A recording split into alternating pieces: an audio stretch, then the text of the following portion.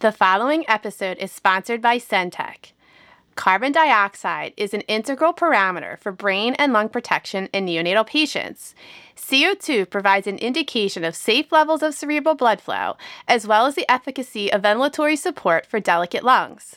Centec transcutaneous technology provides continuous, accurate, non-invasive monitoring of carbon dioxide, enabling visibility into patient ventilation status and helping to reduce the frequency of blood draws. Centec.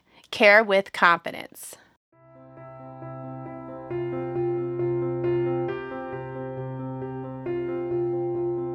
Hello, and welcome to NANCast. I'm Jill, your host. Carbon dioxide measurement is a fundamental evaluation in a NICU. As NICU nurses, we know that both high and low values of CO2 have detrimental effects on neonatal morbidity and mortality. It is essential that we maintain our CO2 at target levels, as these infants are vulnerable to brain and lung impairment. Not only are rapid changes in CO2 detrimental to infants, but the multiple blood draws place the infants at risk for poor neurodevelopmental outcomes, risk for infection, and increased risk of blood loss. What can we, as NICU nurses, do to avoid these outcomes while closely monitoring the CO2 levels? It is my pleasure to be joined with Chelsea Lee, NICU nurse and the International Clinical Education Manager at Centec, to discuss Centec's transcutaneous CO2 monitoring and all the benefits to not only our fragile patients, but the advantages of transcutaneous CO2 monitoring in guiding clinical decisions and prompt interventions. Let's get right into it. So Chelsea, tell us, for people that don't know, what is Centec's transcutaneous technology? Yeah, so transcutaneous monitoring is basically a continuous and non-invasive measurement that's going to allow you as a clinician to see your CO2 value as well as the trend over time. So the core piece of our system is a sensor that we apply to the patient's skin. So this sensor is warmed, it's heated to about 41 degrees Celsius, and it gently heats that measurement site that you've chosen after you apply the sensor. This is going to help encourage the blood flow to your measurement site and the diffusion of gases across the skin and into the sensor. On our sensor, we have a membrane and a specifically formulated electrolyte, and this is where the CO2 enters and there's a measurable reaction that occurs, and then that value is transmitted to our monitor where you then see an estimate of arterial CO2. So essentially, you're seeing this CO2 value and then a trend as you continue to monitor over time. I know a lot of units use end titles to monitor CO2. So how does this compare to an end title CO2 monitoring? End title, I think, is an obvious choice sometimes because it's connected to the ventilator. It's usually easy to set up. It can be part of your setup when you go to intubate a patient. It gives you that immediate indication whether or not you are in the trachea, but it also gives you a nice breath-to-breath waveform as you're monitoring. But what we find in the NICU is that it's not really feasible for infants because of that small tidal volume, their higher respiratory rates, plus you're getting the added dead space in the system. So we really think that end tidal CO2 is not the most viable option. It's going to most likely underestimate your CO2 value and not give you the correct trend over time. Yeah, I don't know how many times in different NICUs that I've worked in, we'll try an end tidal and then compare that to a gas at the same time. And a lot of times they're there's a huge discrepancy between our end tidal and our actual blood gas value. So, and that can be frustrating if you're using those end titles as far as helping to manage your ventilation, as opposed to getting those real good numbers from. Exactly. And I think another limitation that we're finding is that the more we move to these non-invasive forms of ventilation or focusing more on like oscillatory or jet ventilation, end tidal just really doesn't work as well. You get a lot of air mixing with the prongs, or if your baby is breathing out of their mouth, that's going to kind of ruin your measurement in a way. So that's where end tidal does have its limitations. That's a very good point. I know a lot of NICUs are shying away from invasive monitoring, and also ventilation. Many kids that we would have intubated, a lot of our micropreemies are now just getting NIPPV, CPAP, right? And that's a whole different ballgame on how are we going to monitor their CO2. Yeah, because I feel like the monitoring, you just have to step it up so much more when they're so little and it feels like volatile in those first few days.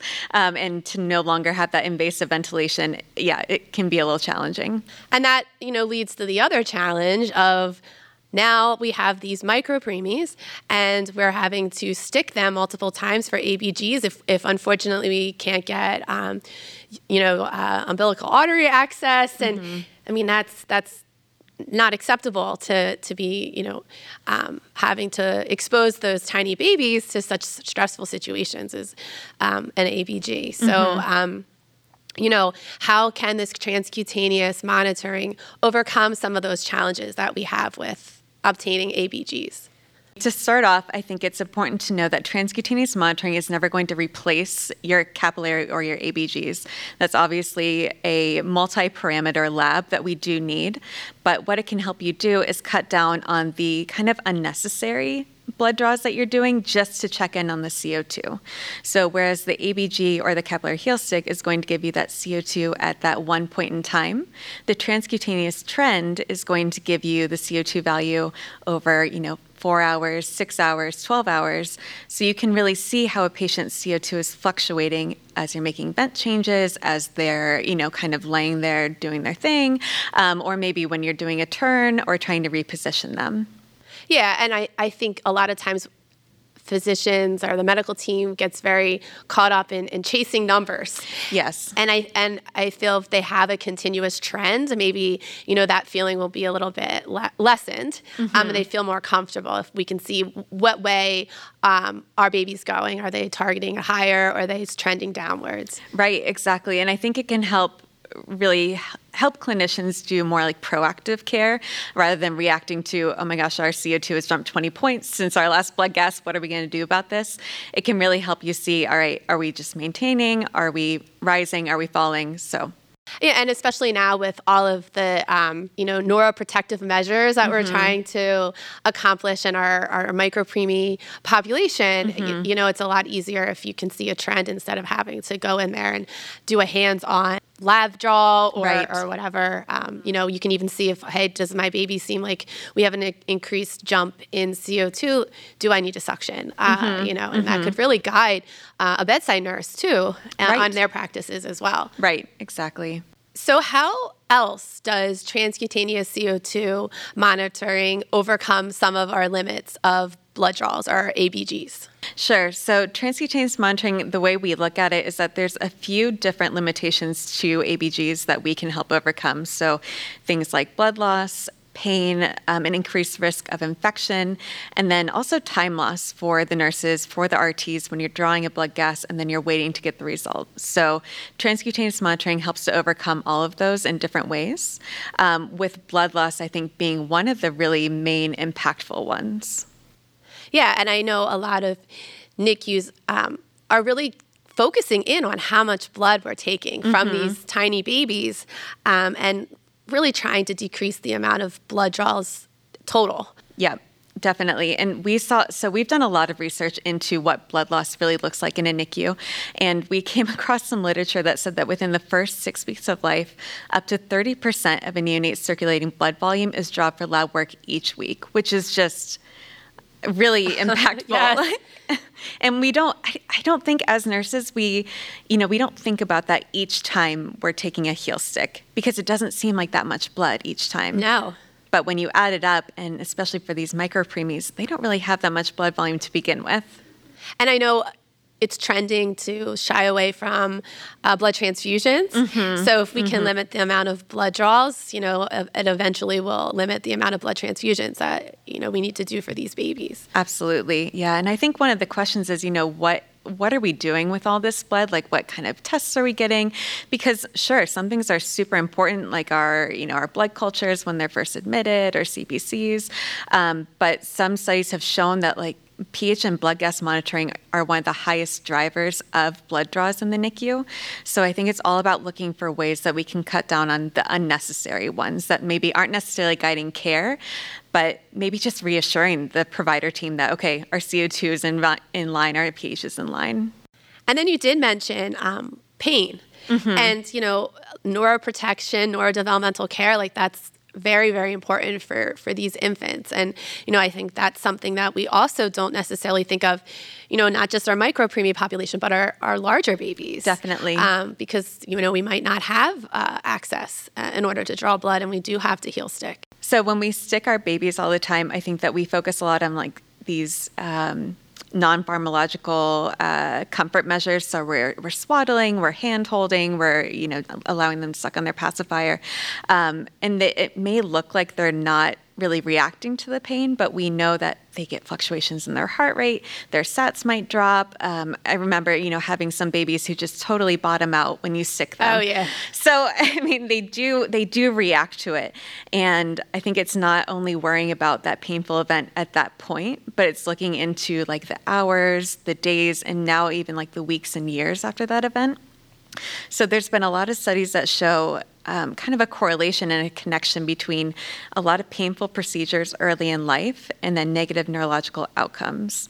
And I think some of the most impactful data is showing that it's not just, within the first 8 to 12 months of a baby's life, but it's when they become school-age children that we're seeing that their brains haven't developed as they should, and they have all these negative neurological implications from painful procedures that maybe we didn't realize were impacting them. So, not just even thinking about blood draws, but thinking about when we do like an eye exam, for example, or when we, just do all these other stressful events or stressful procedures on these babies, it really impacts them over the long haul. And then you did mention infection, and I know that's a big focus on every unit. And so what do you think a benefit of the transcutaneous monitoring would be towards infection reduction, antibiotic stewardship? That's are all things that we focus on every day. Definitely. I think that the more we can help people to not access their line.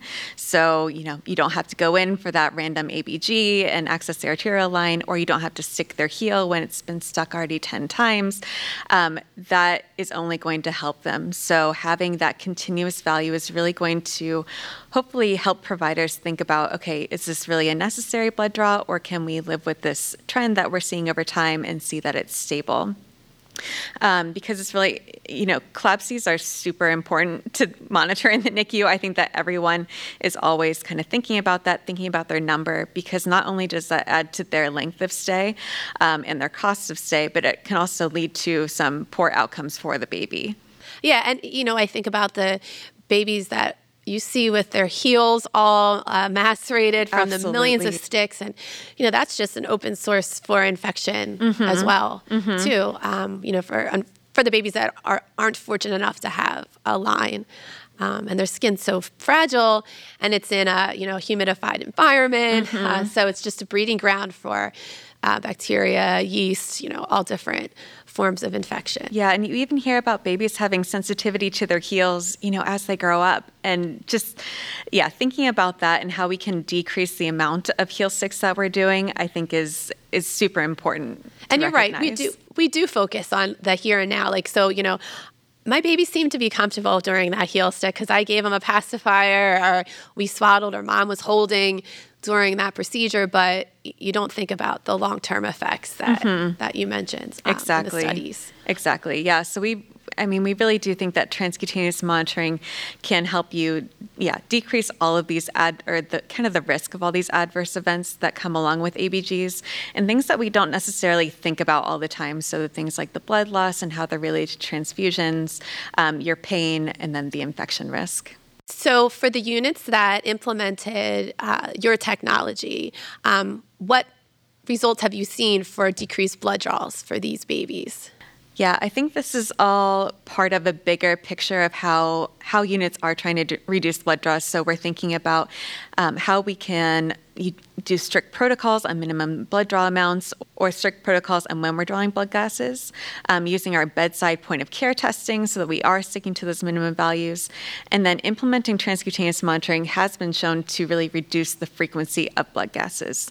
So I think in one high-level NICU, they were able to drop down their blood gases on both their mechanically ventilated patients and their oscillatory ventilated patients by 25%. And this was within kind of the first few months of monitoring. So still in that adjustment and transition phase.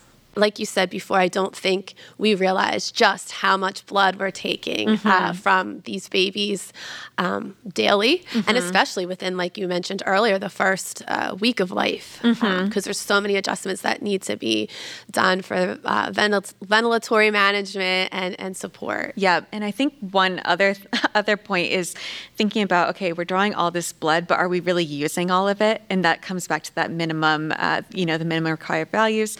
But how much are we actually wasting from these patients when, that can really add up over time? Oh, yeah. I know you're drawing a gas and the medical team is like, oh, just throw in a CVC. Like, you're already getting that. Well, do we really need that? Exactly. And I think maybe if we really stop cutting back, or we start cutting back on our ABGs, maybe that will stop them from wanting to add on a bunch of other labs just because they feel as though, we're already accessing the line, or we're already sticking. We might as well. Right. And it's great that we can consolidate tests when possible, so that we do decrease those that line access. But yeah, I agree that if we can just decrease or stop the unnecessary testing altogether, that's only going to help benefit the patient. Exactly. And again, I can't stress enough just the neurodevelopmental aspect of lab draws and the effects on these babies, and especially with the micropreemie population and some of your older kids with meconium aspiration,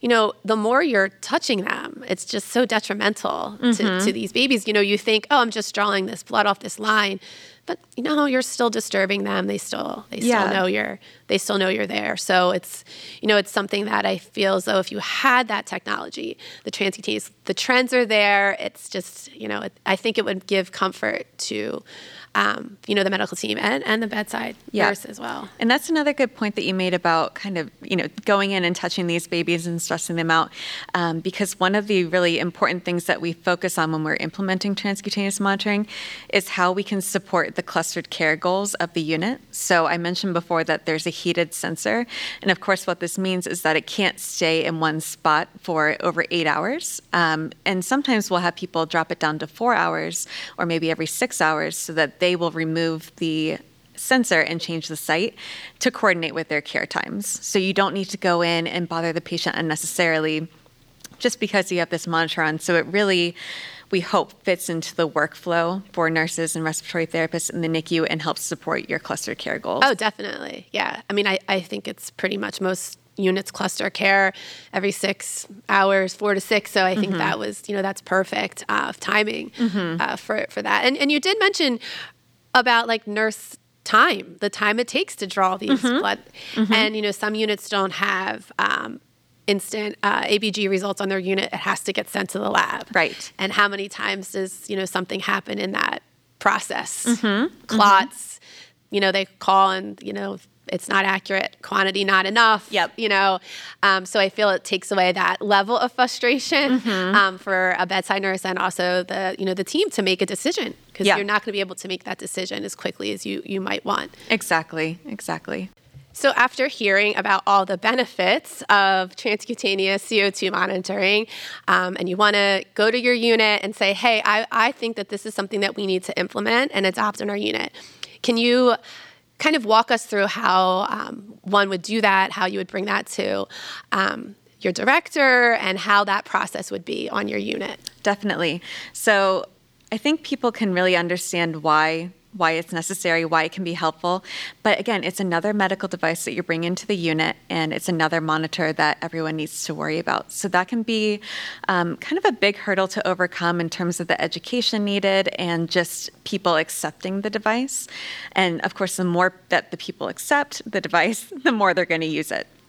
So I think one of the biggest challenges and one of the biggest goals of, our sales team, our education and marketing team is really making sure that people understand why this device is here and how it can help them achieve some of their goals on the unit. So I think it's really important to focus on the benefits that we already talked about, like everything with blood loss, and really tell people, hey, we're trying to reduce the number of blood gases we do, and this device is going to help. I think that having that connection between that goal and this device will really help people understand, okay, maybe we should start to use this. We can, this is going to help us do that. And another thing that we really like to focus on is having a clinical champion or product champions on the unit, the people that really understand, the ins and outs of the device, but also why we're using the device. So again, it all comes down to the why, but really making sure that's in place when we're implementing on the unit. I love the why. I think, and if you can find like a few nurses, the champions that you mentioned, they can really, sell something to the staff. And I think once they see the benefits of it, which is clear and obvious. And even if you present it as, hey, this is going to take away a lot of extra work on your part and the frustration, I think just the frustration with dealing with the lab would be enough for some nurses to be like, yeah, I love that. I love that idea. And also, like we talked about earlier, the trend, the comfort, and the fact that you're not having to do unnecessary blood draws for these babies is, should be the why in of itself for most of these nurses. Yep. So then once we have kind of the buy-in from the team, I think the next big challenge is just educating people on how to use the device and really understanding who has ownership of what tasks. So I think it's going to vary between nursing and respiratory, who really owns the device and who owns sensor application, or, who is in charge of really understanding how the readings work and how to troubleshoot. So I think that there's different levels of knowledge that we kind of target. We have our bedside users who are really the experts on how we interact between the patient and the device. You have your super users who I think are common on every unit, but they really understand the device inside and out. They're kind of our go-to people for any questions. And then we need to think about, the long-term maintenance and how we're going to keep this device up and running so it's actually providing the values that you need when you need them. So I think it's, important for the team to know their roles, and it's important that we structure our education to fit these roles. Yeah, that's a great point. Some units, the respiratory is, who runs the show as far as any kind of ventilatory management and tidal CO2s, and they're really active in making those decisions. So, just to figure out in your unit, how does that work? Right. And we don't want it to be like, okay, this is respiratory only, so nurses hands off, because nurses are at the bedside all the time. So if something goes wrong with the device, they also need to be, aware of what's going on, and they can't just, wash their hands of it and say, well, that's respiratory's problem. Yes. So it does really become collaborative when we're working with this kind of device, just like it is when we work with a ventilator or any other device that's kind of shared between those teams. Does the transcutaneous monitoring device, does that implement into a bigger monitor, or in your electronic medical record, can that cross over? Yes. So our device connects with a variety of the patient monitoring systems that are pretty common in a lot of NICUs. So what it lets you do is see either the value or the value in the trend, depending on the supplier. And this kind of helps because, as we know, there are so many devices at a patient's bedside. So sometimes that transcutaneous monitor might be pushed to the back. It might not be front and center. But if you can see that value on your patient monitoring screen with your heart rate, with your SpO2, that really brings it into the clinical picture a little bit more and helps providers keep track. That's excellent. Yeah, and it's a nice, quick visual that you can see where your baby is. Right. And it also, again, like that would help people that, are like, oh no, not another device at the bedside, yes, but it's integrated right on your monitor with all of your other important data that you need to be monitoring the whole time. Right. So you finally have buy-in and you have the device on your unit. How do you transition to accurately using that data on how you're treating and managing your baby? That's a question we get a lot, and I think one of the other questions that goes along with it is, how often do we need to draw blood gases to kind of correlate the value and make sure that it's accurate? I think that's a huge thing in the beginning, is how accurate is this device? And I think that it does take some teams a little bit longer to say, okay, we're going to start decreasing our blood draws because we know that this works. So at the beginning, you may choose to track your blood gases and compare them to the transcutaneous readings. We have a correlation tracker that can help with that you can really look back and see, okay, here's the correlation between our capillary hemostasis or arterial blood gases and this transcutaneous monitor. And then over time, this will help your team identify issues. So if you are seeing correlation problems, maybe your patient's lying on the sensor, which is going to cause false values. So things like that, and then help you correct them early on. And then once your team develops that trust and sees that, okay, this value is accurate, we are comfortable with how to apply it and how it can monitor accurately, they can start to implement the changes in their practice, like reducing the number of routine blood gases. I like the correlation tracker because I think, a lot of people are hesitant because of the non-correlation between the end titles and the gases. So I think having that is very helpful in building that trust. Definitely. And sometimes, we have a couple customers who will say the trend is your friend.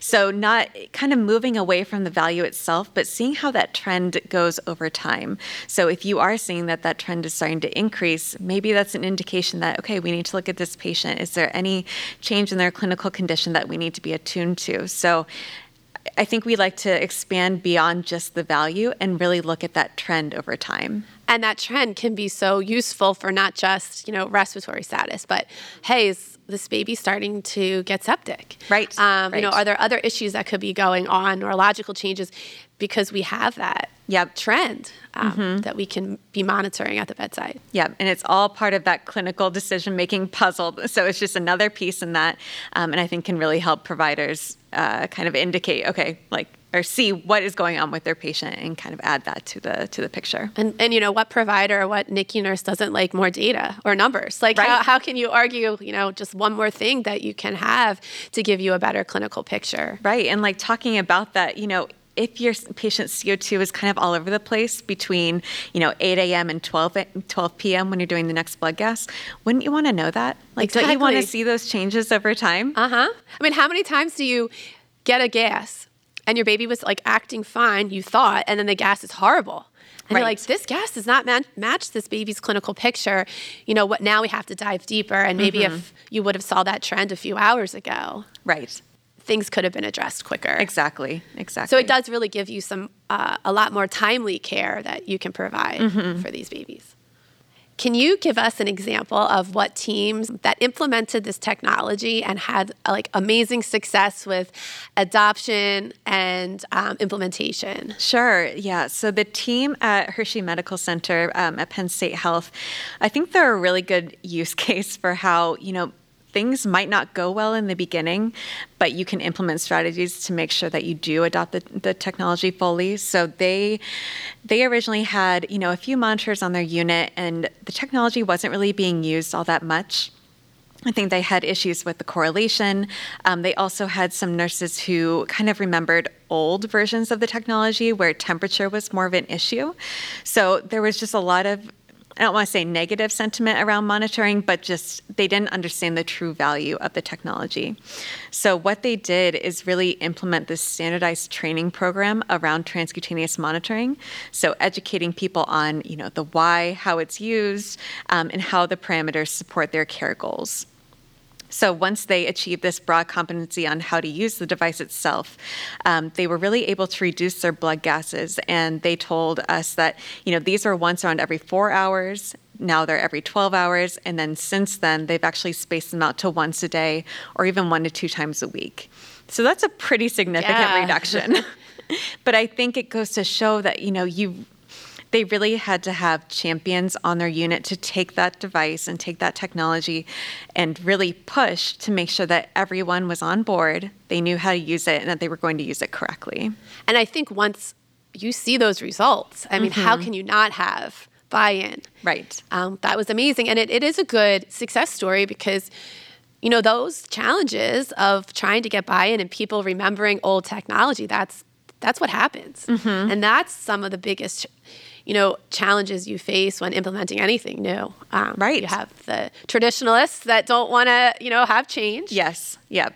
Exactly. We talked a lot about transcutaneous CO2 monitoring as far as neurodevelopmental outcomes. units that try to incorporate transcutaneous monitoring in their protocols. Has that improved any neurodevelopmental outcomes? Do we have data on that, or any success stories? Yeah, absolutely. So there was a study published by the team at UAB, and they were really focused on what they now call their Golden Week program. But this was a long study over a few years, and the real goal was to reduce the rates of ICH or death in the first week in their preterm infants. So obviously something that we're all invested in.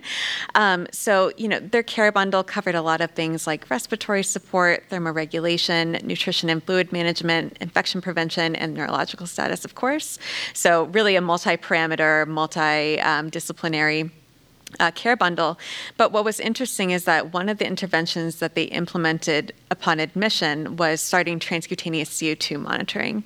And what this allowed them to do was really target their goal CO2 range, and that targeting really improved once they implemented transcutaneous monitoring, and also to avoid those large fluctuations in CO2, which we know increase the risk for IVH.